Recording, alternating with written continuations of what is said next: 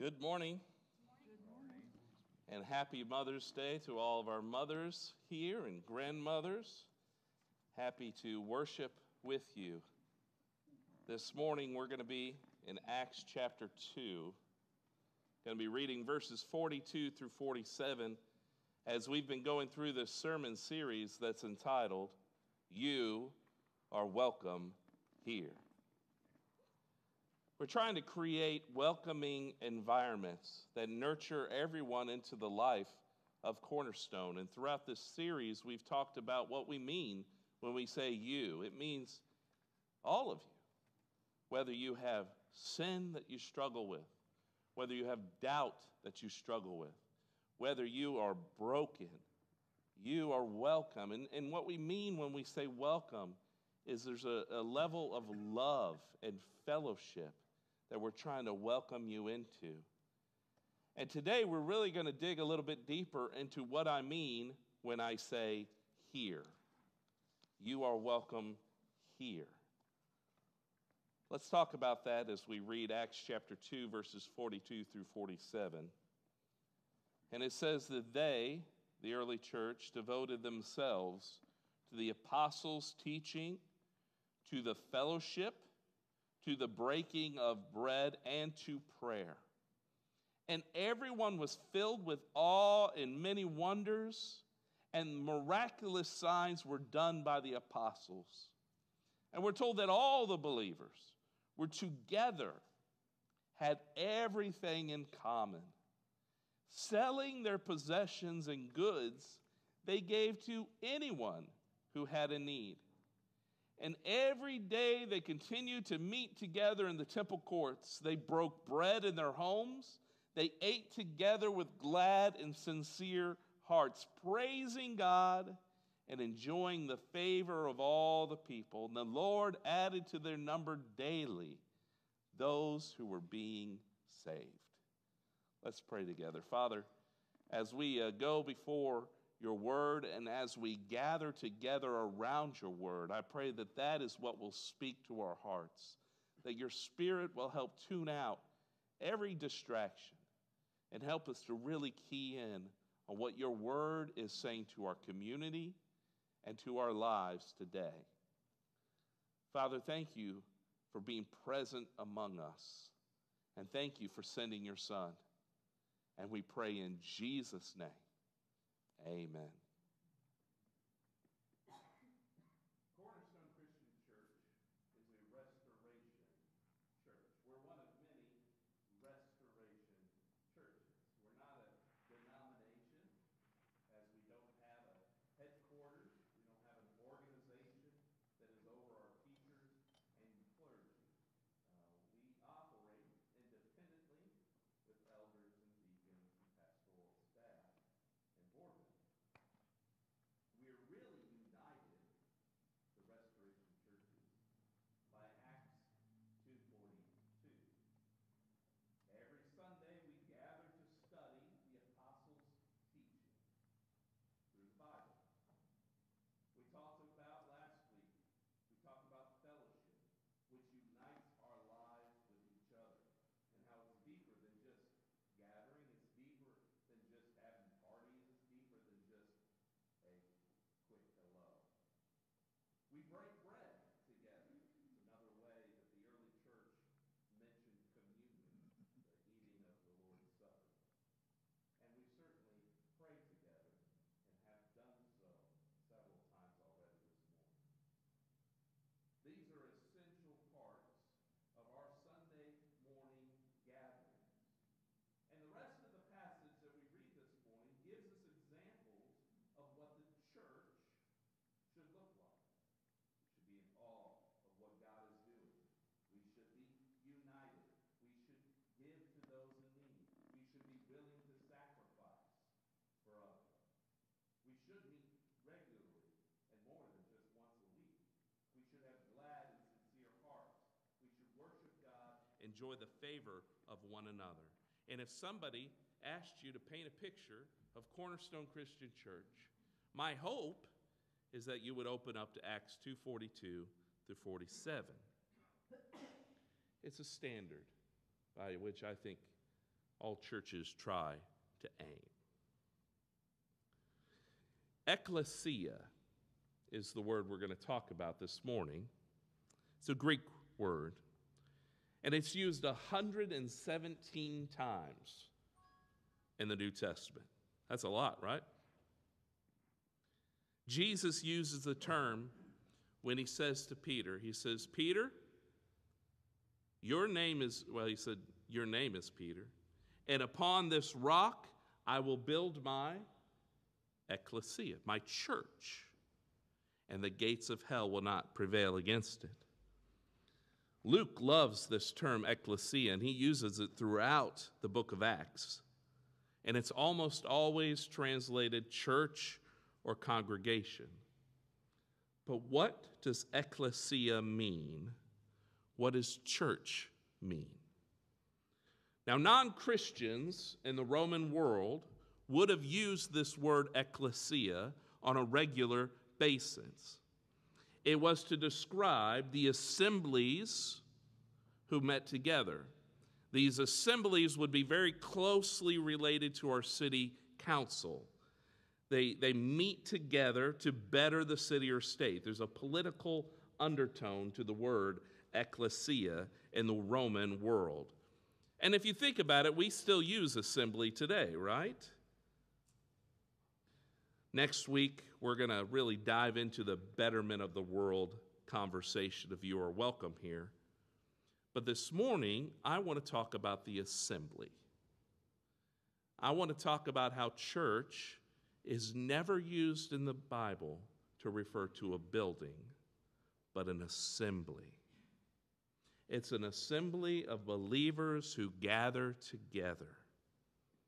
So let's follow along in this description of Ekklesia in Acts chapter 2, 42 to 47. Did you notice that Luke uses a very strong description of how they gathered? He used the word, they devoted themselves. I mean, he could have said, every time we gather together, we pray. Every time we gather together, we worship. But instead, he says, they devoted themselves. Write that word, that phrase down if you'd like. When Luke says they devoted themselves, it means that they were steadfast, that they were of single mind in their purpose and mission. They wanted it, and they were going to go after it. In 2008, Sonia Richards-Ross completed the 400-meter relay, or the 400-meter in Beijing. She started the race out great, built a substantial lead, but then she locked up. She ended up finishing third for bronze. Now, in 2012, she competed and won the gold medal in the 400-meter in London with a record-breaking time. But listen to this. For 4 years, Sonia Richards-Ross waited. For 4 years, she waited with hunger pangs of unfinished business, the sense of an uncompleted mission. And when they introduced her in 2012, she blew a kiss to the camera and went out and won that gold medal. And just as Sonia Richards-Ross was devoted to her pursuit of Olympic gold, those early Christians modeled a deep devotion to Jesus Christ. They were intentional. They were disciplined about the process of becoming devoted followers of Jesus Christ. Paul loves this metaphor, uses it 4 different times in his letters, if you include the book of Hebrews. Let me share 2 of those with you. The first one in 1 Corinthians chapter 5. Do you not know that in a race all the runners run, but only one gets the prize. Now run in it, we're told, in such a way as to get the prize. Everyone who competes in the games goes into strict training, and they do it for a crown that will not last. But we do it for a crown that will last forever. And therefore, I will not run like someone who is running aimlessly. I'm not going to fight like a boxer who's beating the air. No, I strike a blow to my body and make it a slave, so after I have preached to others, I myself will not be disqualified for the prize. And then in Hebrews chapter 12, verse 1, he says, therefore, since we are surrounded by such a great cloud of witnesses, let us throw off everything that hinders and the sin that so easily tangles, and let us run with perseverance the race marked out for us. This isn't an individual competition. And when we are training, we're doing exactly what the early church did. We are devoting our lives to the apostles' teaching. We are devoting our lives to fellowship. We are devoting our lives to the breaking of bread and to prayer. And that, my friends, is beating our bodies and making it a slave so that we can run with perseverance. And yet Cornerstone, along with a lot of other churches, would only need to sell popcorn out in the lobby to know that it's a good show. I don't invite you to a show. I invite you to a community of people who are devoted to Christ. Now notice also in Acts chapter 2, Luke gives us this picture of family, that they gathered together as family. He doesn't use the word family, but look at how he describes their gatherings. They ate together in their homes. They had a common purpose and desire. They had everything in common and looked out for one another.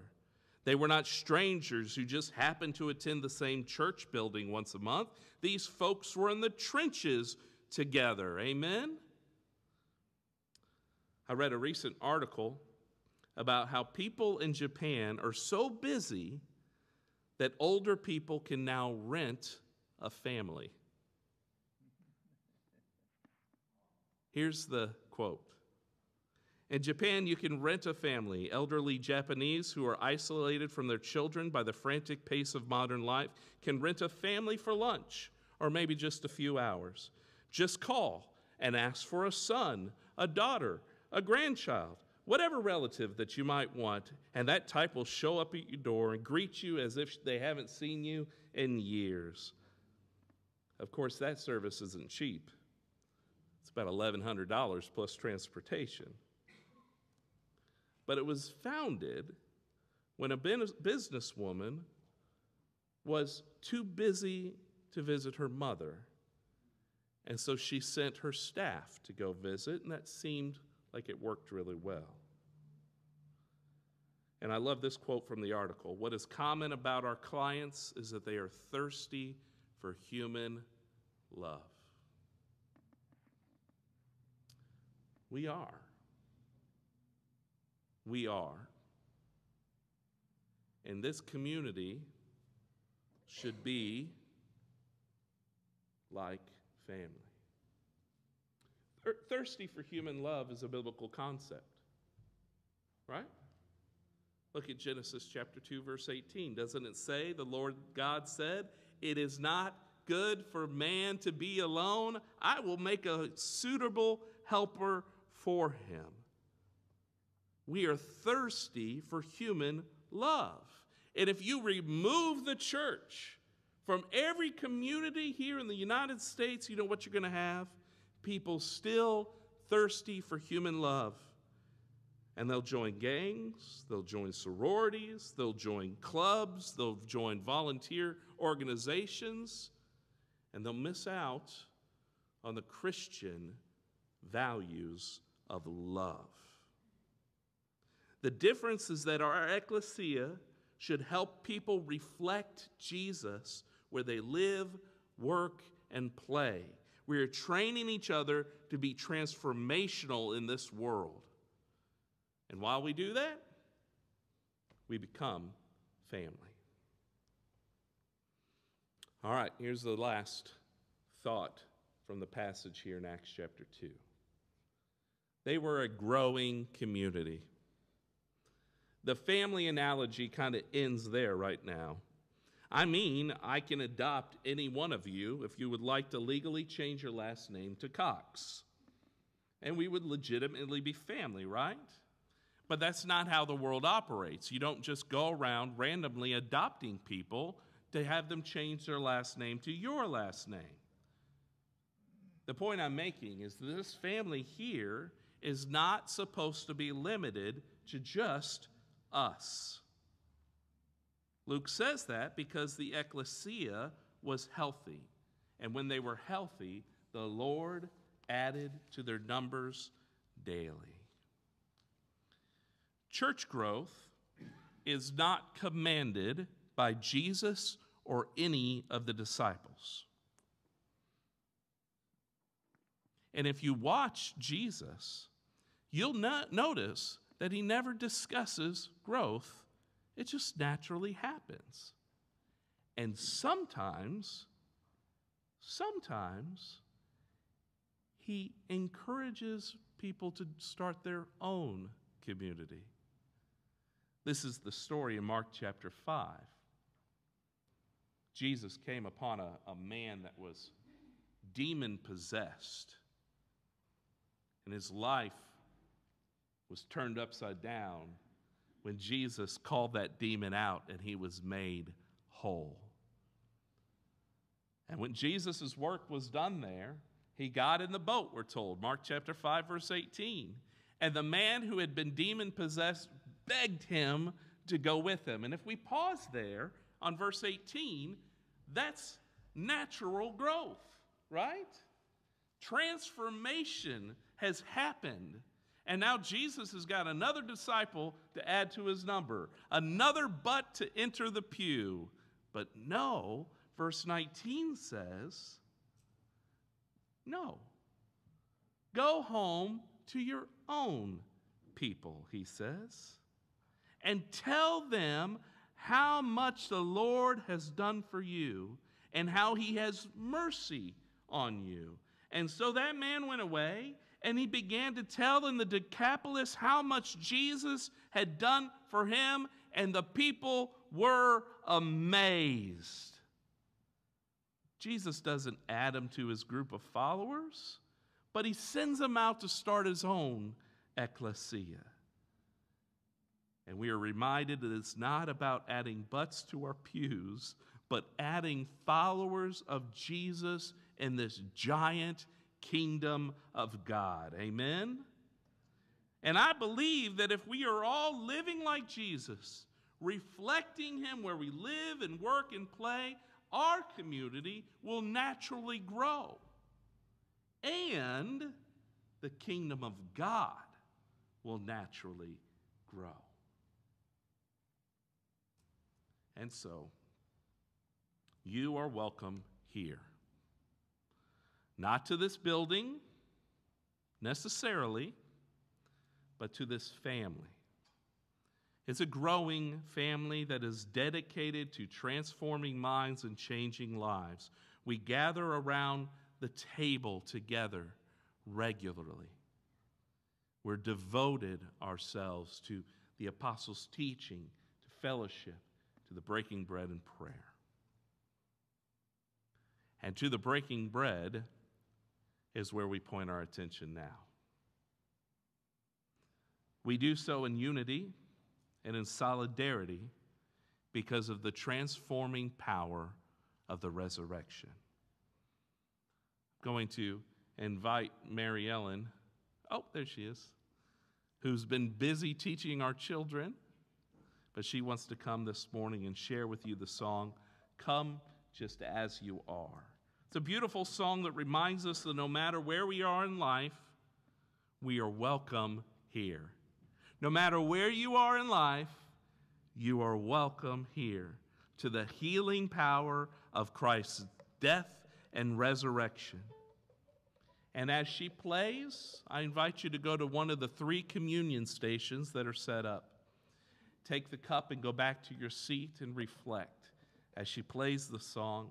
And then Luke's going to come forward, and we will share those emblems together as Luke comes forward. Let's pray together. Father, thank you so much for the example of your Son, Jesus Christ. And as we gather around the table, I hope that we can reflect on what this gathering means as a community and what this gathering means as the bigger kingdom of God. That Christians around the world are gathering to take this simple meal of bread and juice to remember your sacrifice. And so we pray these things in Jesus' name. Amen.